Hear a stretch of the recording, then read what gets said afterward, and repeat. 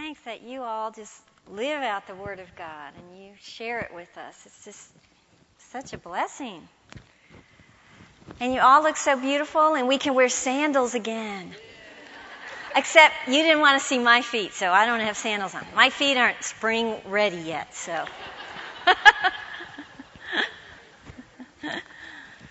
Okay. I found a couple of jokes from Ted because I thought we need something that goes along, because this is pretty heavy stuff, that sort of talks about the attitudes we're going to be talking about today. After the christening of his baby brother in church, Jason sobbed all the way home in the back seat of the car. His father had asked him 3 times what was wrong. Finally, the boy replied, "That preacher said he wanted us brought up in a Christian home, and I wanted to stay with you guys."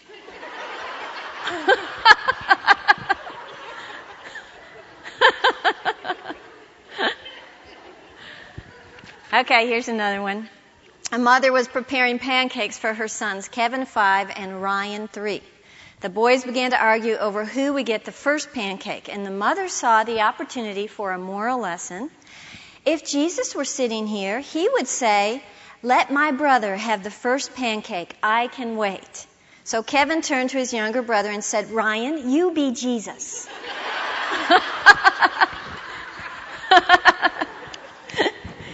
Kids are sort of what we're really like. They just don't know how to hide it. So,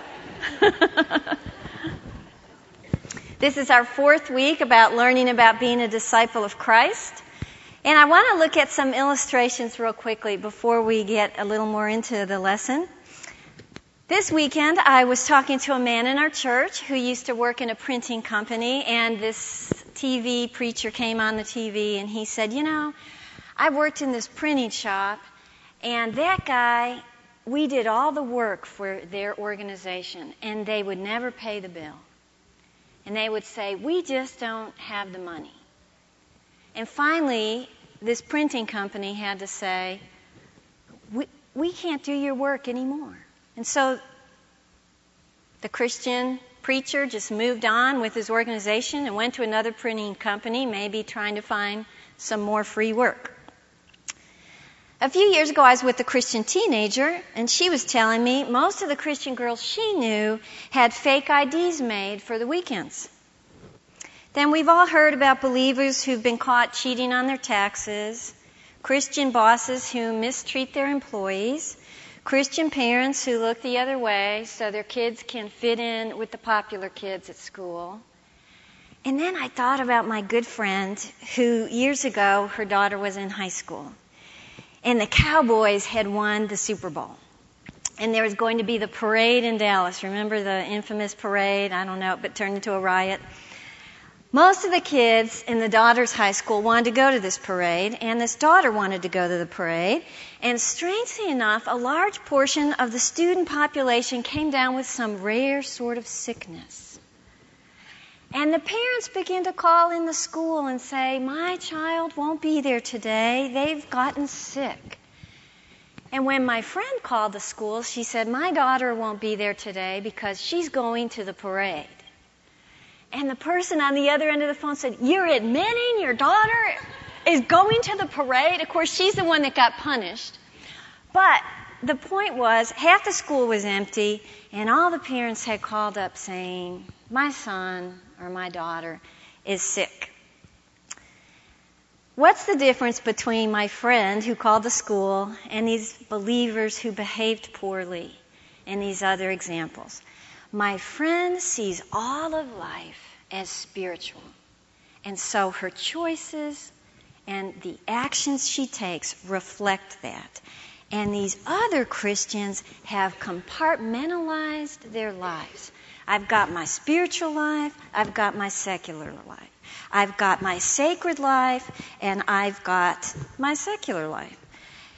And last week we looked at Jesus, how he exposed the inner corruptions of the scribes and the Pharisees, comparing their righteousness to his righteousness. And we learned that a wise disciple pursues God from the inside out. When we are living our spiritual life with little compartments, we are not pursuing God from the inside out. When you have your social compartment, your kid compartment, a marriage compartment, an entertainment compartment, a financial compartment, and oh yeah, here's my spiritual compartment. When we separate our spiritual life from the rest of our life, we cannot be living as wise disciples of Christ. On your outline, in the kingdom of God, there are no compartments. Paul said, look with me at Acts 17 on your sheet. God is not far from each of us, for in Him we live and move and exist. We can't divide our life into compartments, and this is the area God is involved. This is the area God is not involved. This is my kind of conduct in the church and in my spiritual groups. This is my kind of conduct in my home and in the workplace. God is everywhere. He is all through life. He is in every activity of life. And I thought about Joseph. He's one of my favorite characters in the Bible, in the Old Testament. And remember, he's faithfully serving the captain of the Egyptian guard. His name is Potiphar. Everything in Potiphar's home was under Joseph's care. Everything in Potiphar's field was under Joseph's care. And because Joseph was being blessed by God, Potiphar was being blessed by God.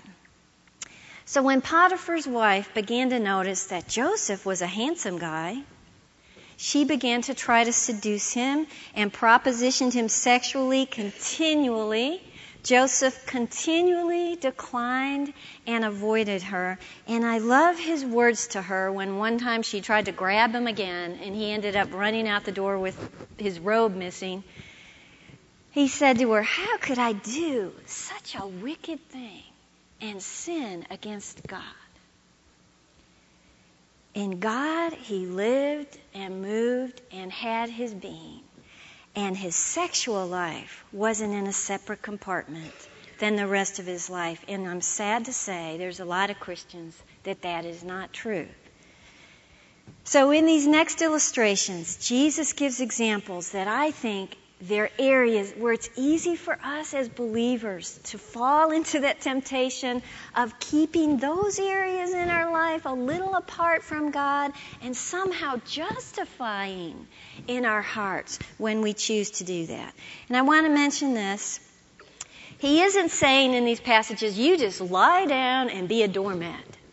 Just get abused by people. It's not his point. What he's saying is, don't be like the rest of the world. You are the salt and the light.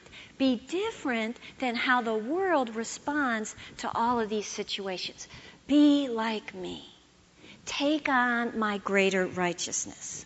So let's look at the first one, chapter 5, verse 33.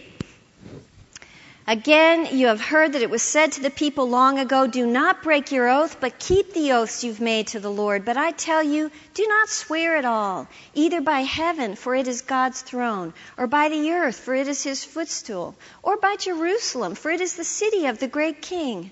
And do not swear by your head, for you cannot make even one hair white or black. Simply let your yes be yes, and your no, no.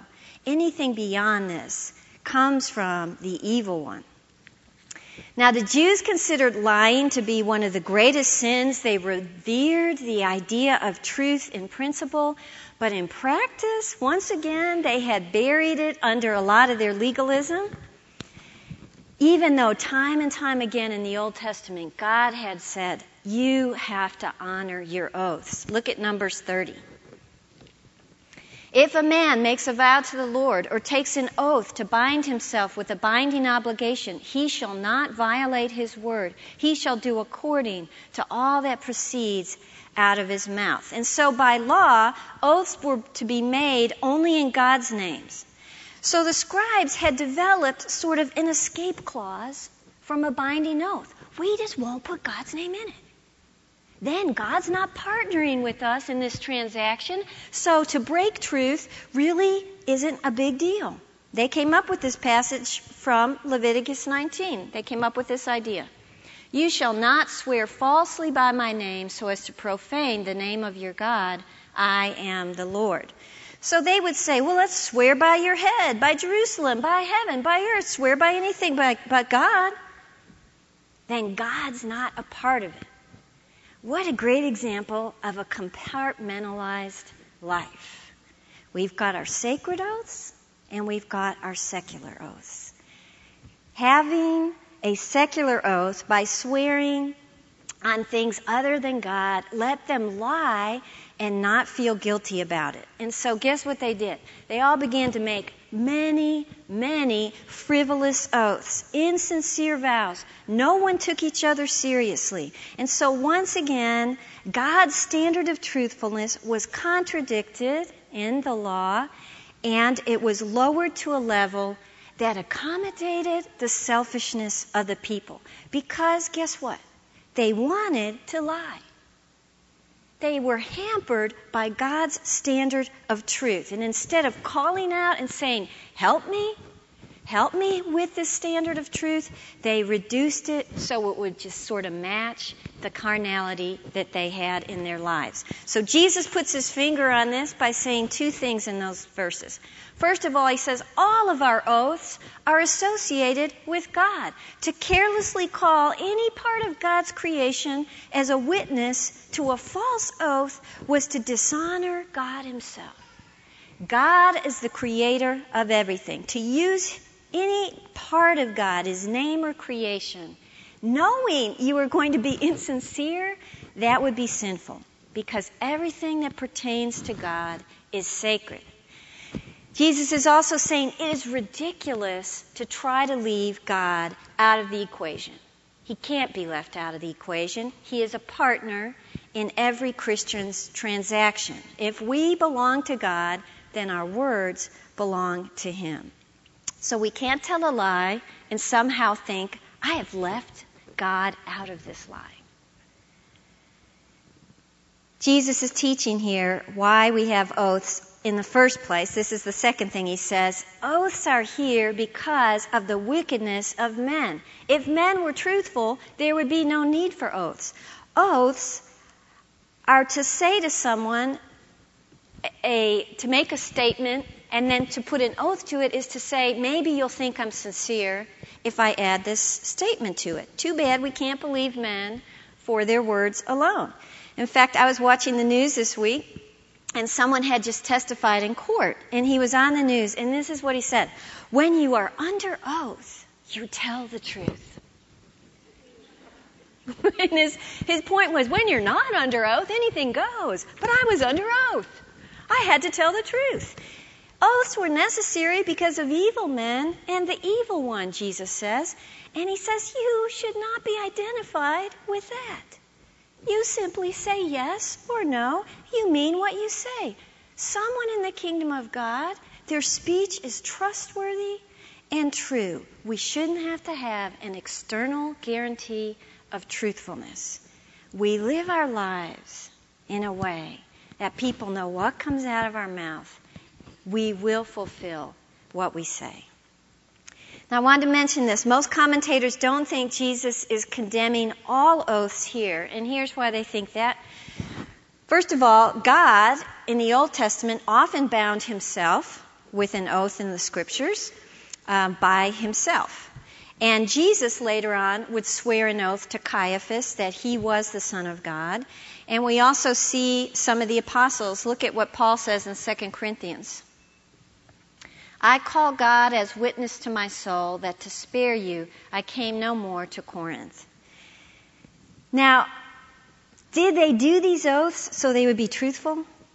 They had to give these oaths so people would believe them because of the evil and the wickedness in man's heart. That's why they did it. What Jesus is condemning is what the rabbis had been promoting. This hypocritical, unnecessary, flippant use of oaths that undermine the very purpose of an oath, which was to be truthful. And so he says, get rid of these oaths that are just covering up lies in your life.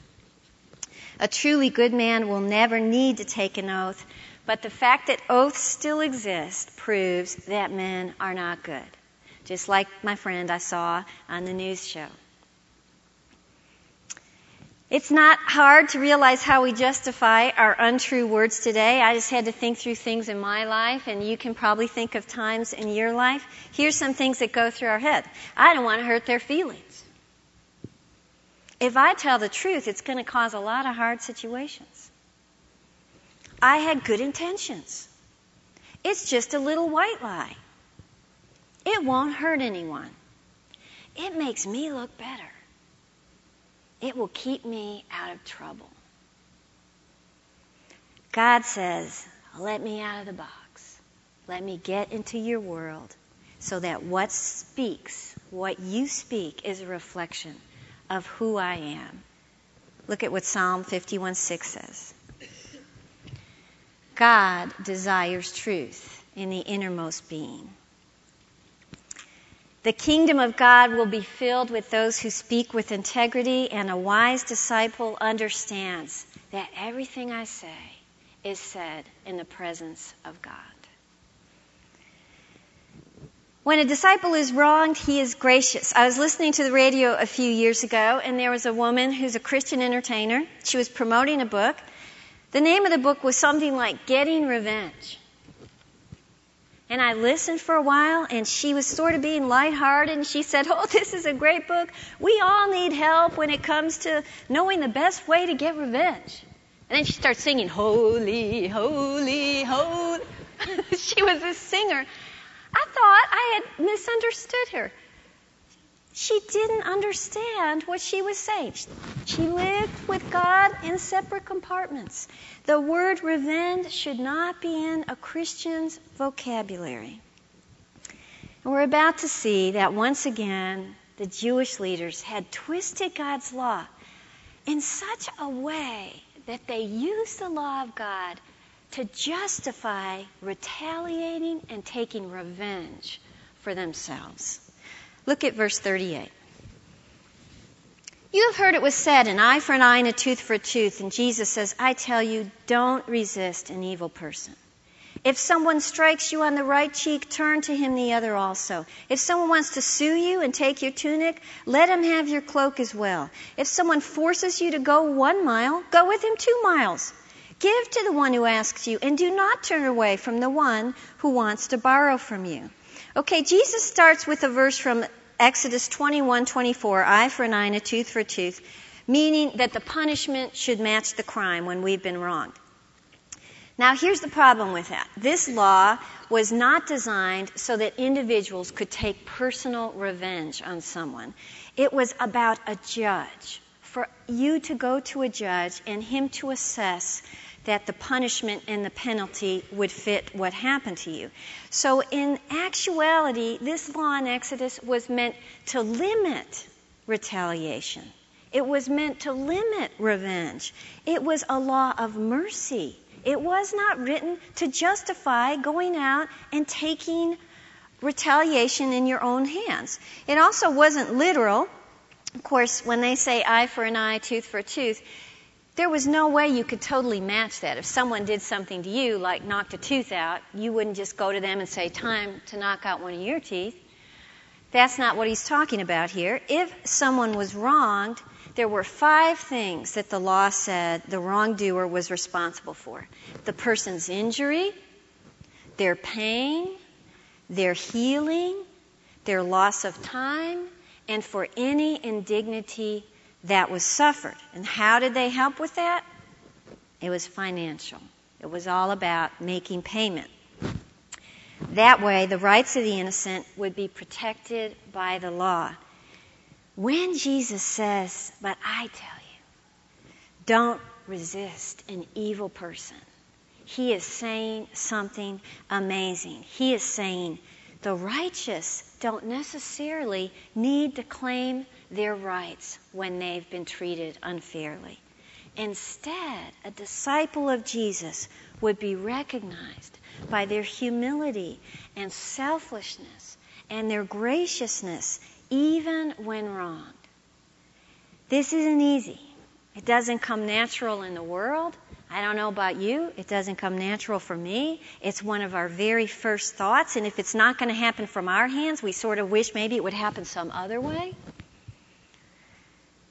But the members of the kingdom of God should cause utter amazement when the lost world watches how we respond to being treated unfairly. I've told the story before of a 10-year-old boy named Chris Carrier. He was outside one day, and a man drove up in a truck and said, "I know your dad. I've been thinking about buying him a Christmas present. You want to come help me?" And the little boy thought, okay. And he got in the truck with this man, and the man, what Chris didn't know about the man was that Chris's dad had just fired this man, and he was out for revenge. And he took this 10-year-old boy, and he stabbed him, and he shot him in the temple, and he left him on a dirt road in the Everglades for 6 days. And I wouldn't tell this story because it's so horrific, but it has a happy ending, so that's why I'm telling it.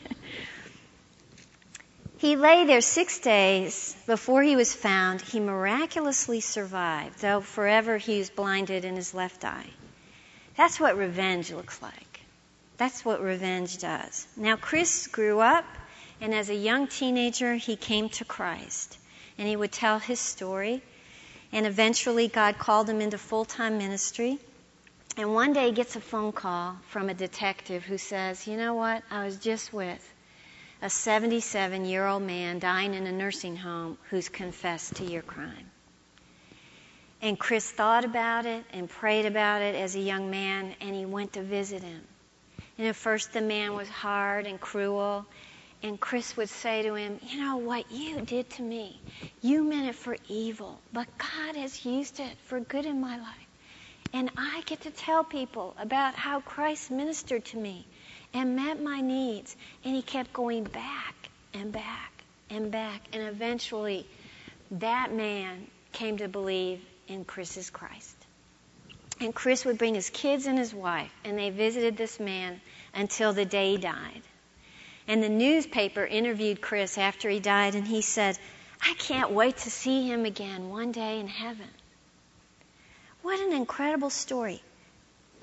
This is what Christ is talking about. When we behave in such a way that the world has to take notice, because even though we are justified in thinking I have a right here, we lay that right aside.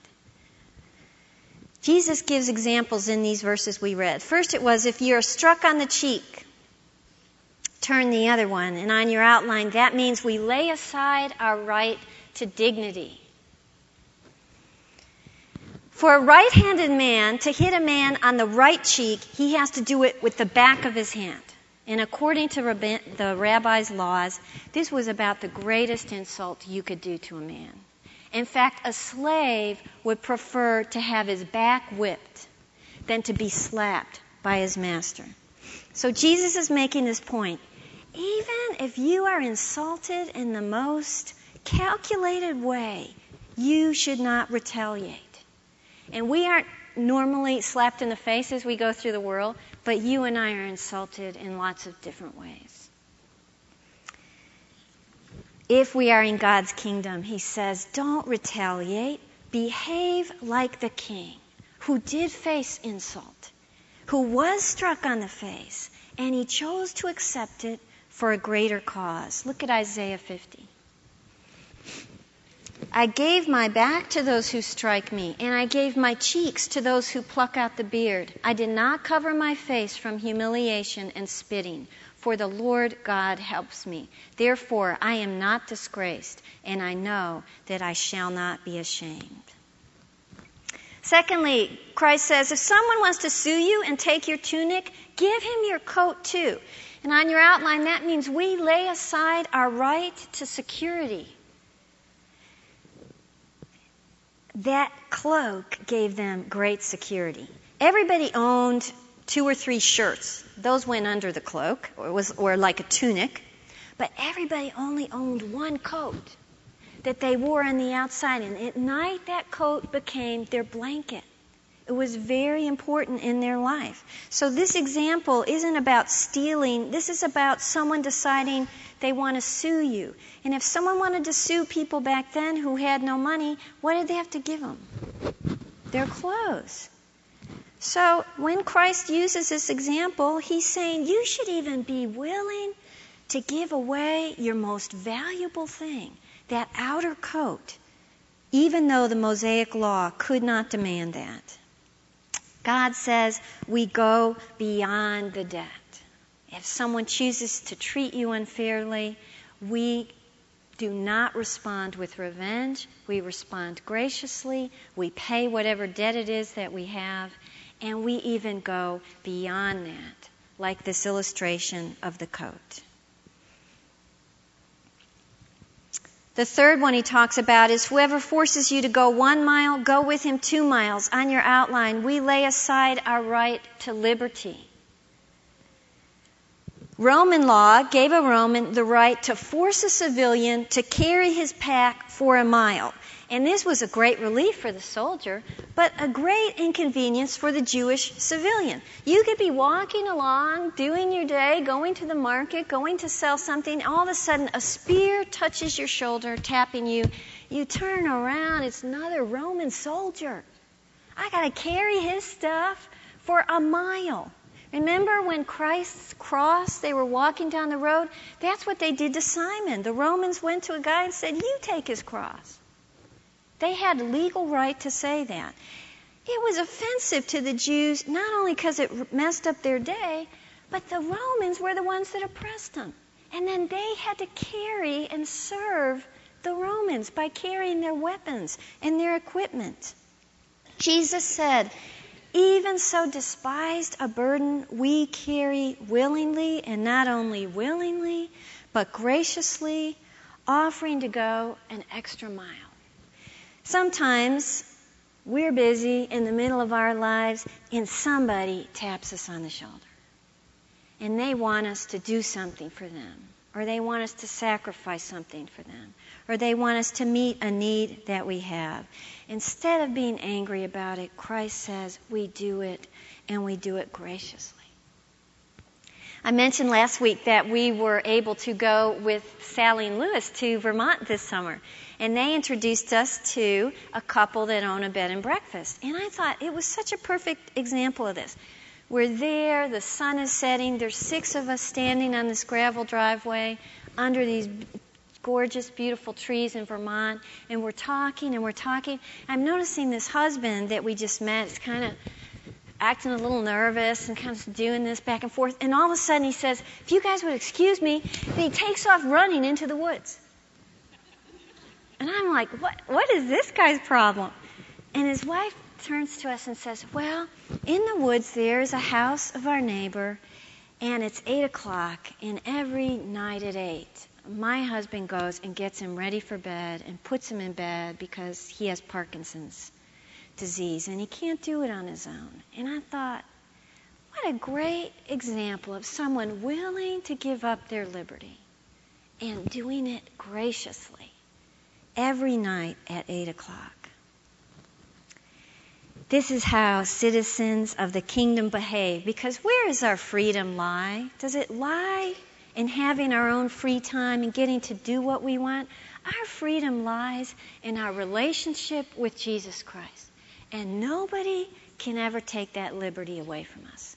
So if people are demanding on us, we lay down our life graciously. It's not going to take away our real freedom.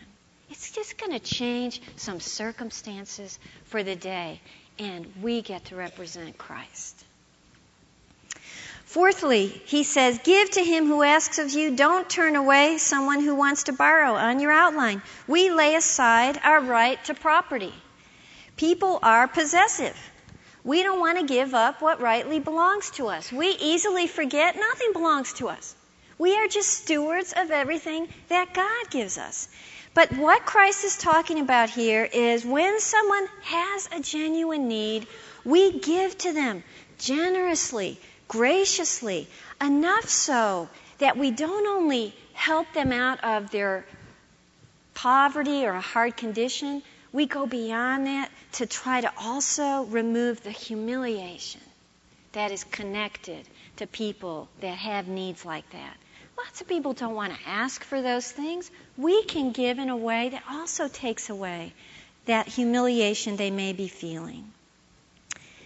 When we do that, we understand I'm really giving to God here. we have that perspective. The kingdom of God will be filled with people that have been generous when it comes to meeting other people's needs. Now, letting God out of the box here, I don't know if there's any area of our life we guard more than our rights. We feel justified.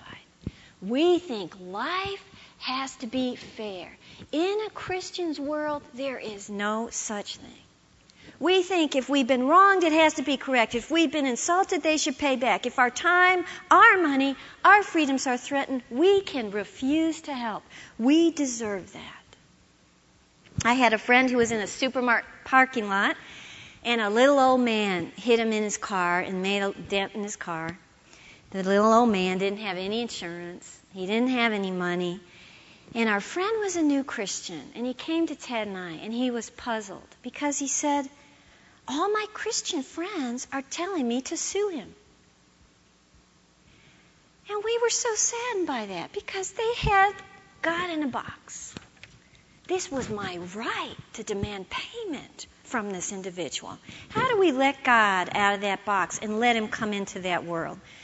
We recognize that the gospel is a cause that is greater than our rights. Every time we guard our rights with our selfish attitude, we are hurting the rights of others to witness the very character of Christ, who did not seek revenge when he was insulted, who did not refuse the robe off his back but went to the cross naked, who did not only walk 1 mile, but in the 3 years he walked on the earth, hundreds upon hundreds of miles, so he could carry the burden of our sin, who gave generously all that he had to give, his very life, that we might be rich, meaning he gave up his dignity, he gave up his security, he gave up his liberty, he gave up his property for us. And he could do it because he knew God was in control.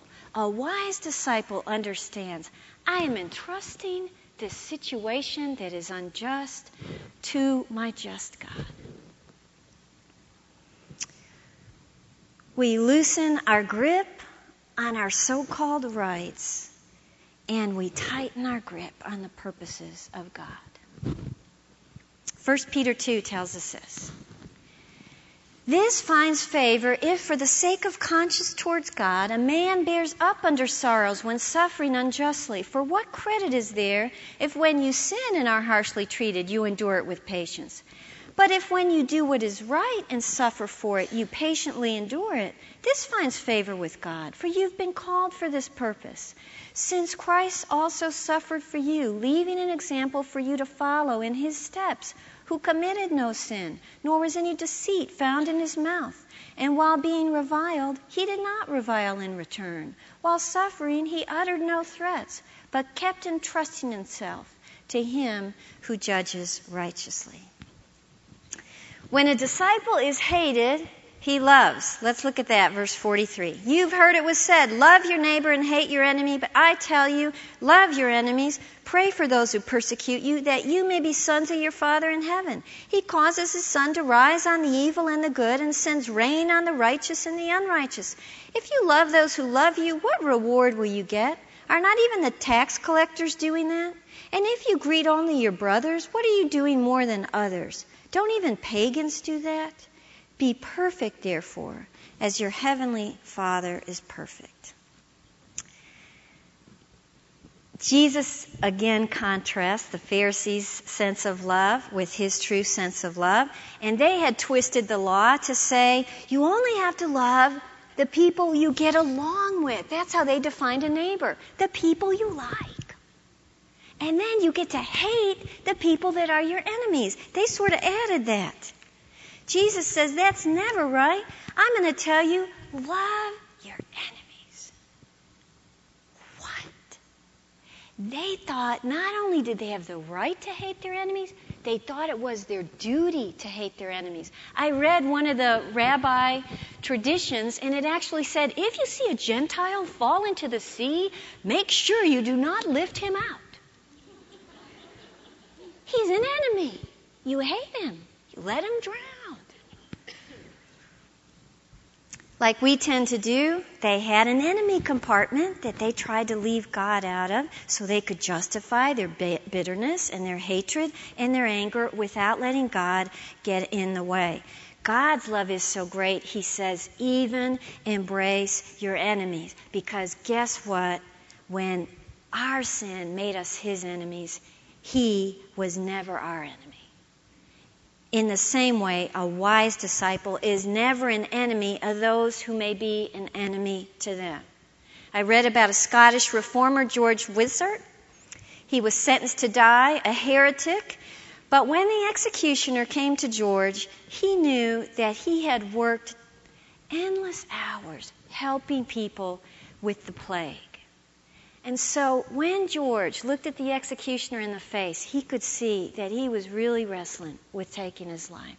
And so George leaned forward, kissed the executioner on the cheek, and said, "Sir, may that be a token that I forgive you." This is what we're to do with people who claim to be our enemies. We don't let them become our enemies. Jesus says we pray to respond to those kind of people. When we pray, all of a sudden God makes us realize it's not about what they did, it's about who they are and that they need to understand who Christ is. And when we love that way, we will be like children of God. 1 John 4 says, we've come to know and have believed the love which God has for us. God is love. And the one who abides in love abides in God, and God abides in him. And Jesus says, hey, God's love is impartial. He reigns on the righteous and the evil. He sends sunshine on the evil and the good. This is the kind of love I want you to show. Loving people without respect to merit or what they deserve. Otherwise, you're no different than anyone else. In fact, he uses illustrations here. Who are the two people the Jews hated the most? Gentiles, which in this verse are called pagans, and tax collectors. And so he says, you're just like them. The very people you choose to hate, that makes you just like them. We all know to let God out of this box. We've all had enemy compartments before. We somehow justify them because we've been treated unfairly. But it doesn't feel good to hang on to that compartment. And it won't feel good because it violates who we are in Christ. We are undeserving, yet we are loved. We are sinners, yet we are loved. We disobey God, yet we are loved. And a wise disciple demonstrates a divine love since we are loved divinely. So we have to get rid of our enemy compartment if we want to experience the true love of God in our life. And here's how we do that. We go to God, we have our enemy compartment filled with people who have hurt us, and we say, here's the compartment that's filled with people. I've been keeping it because I've been holding on to the evidence. And I am willing to hand that to you. But to love them, I'm going to need your help. Every time we hand another compartment over to God, God will be changing us. We will be taking on the righteousness of Christ. Our words will be truthful. When we're wronged, we'll be gracious. And when we love even our enemies, it will be supernatural. Let me pray. We love you, Lord. We love you for who you are, for what you did for us, and your humility, and we know what it means to us in our lives. May you change us. May we look like you. May we reflect you so that we might bless others. We give you all praise today for all things. In Christ's holy name, amen.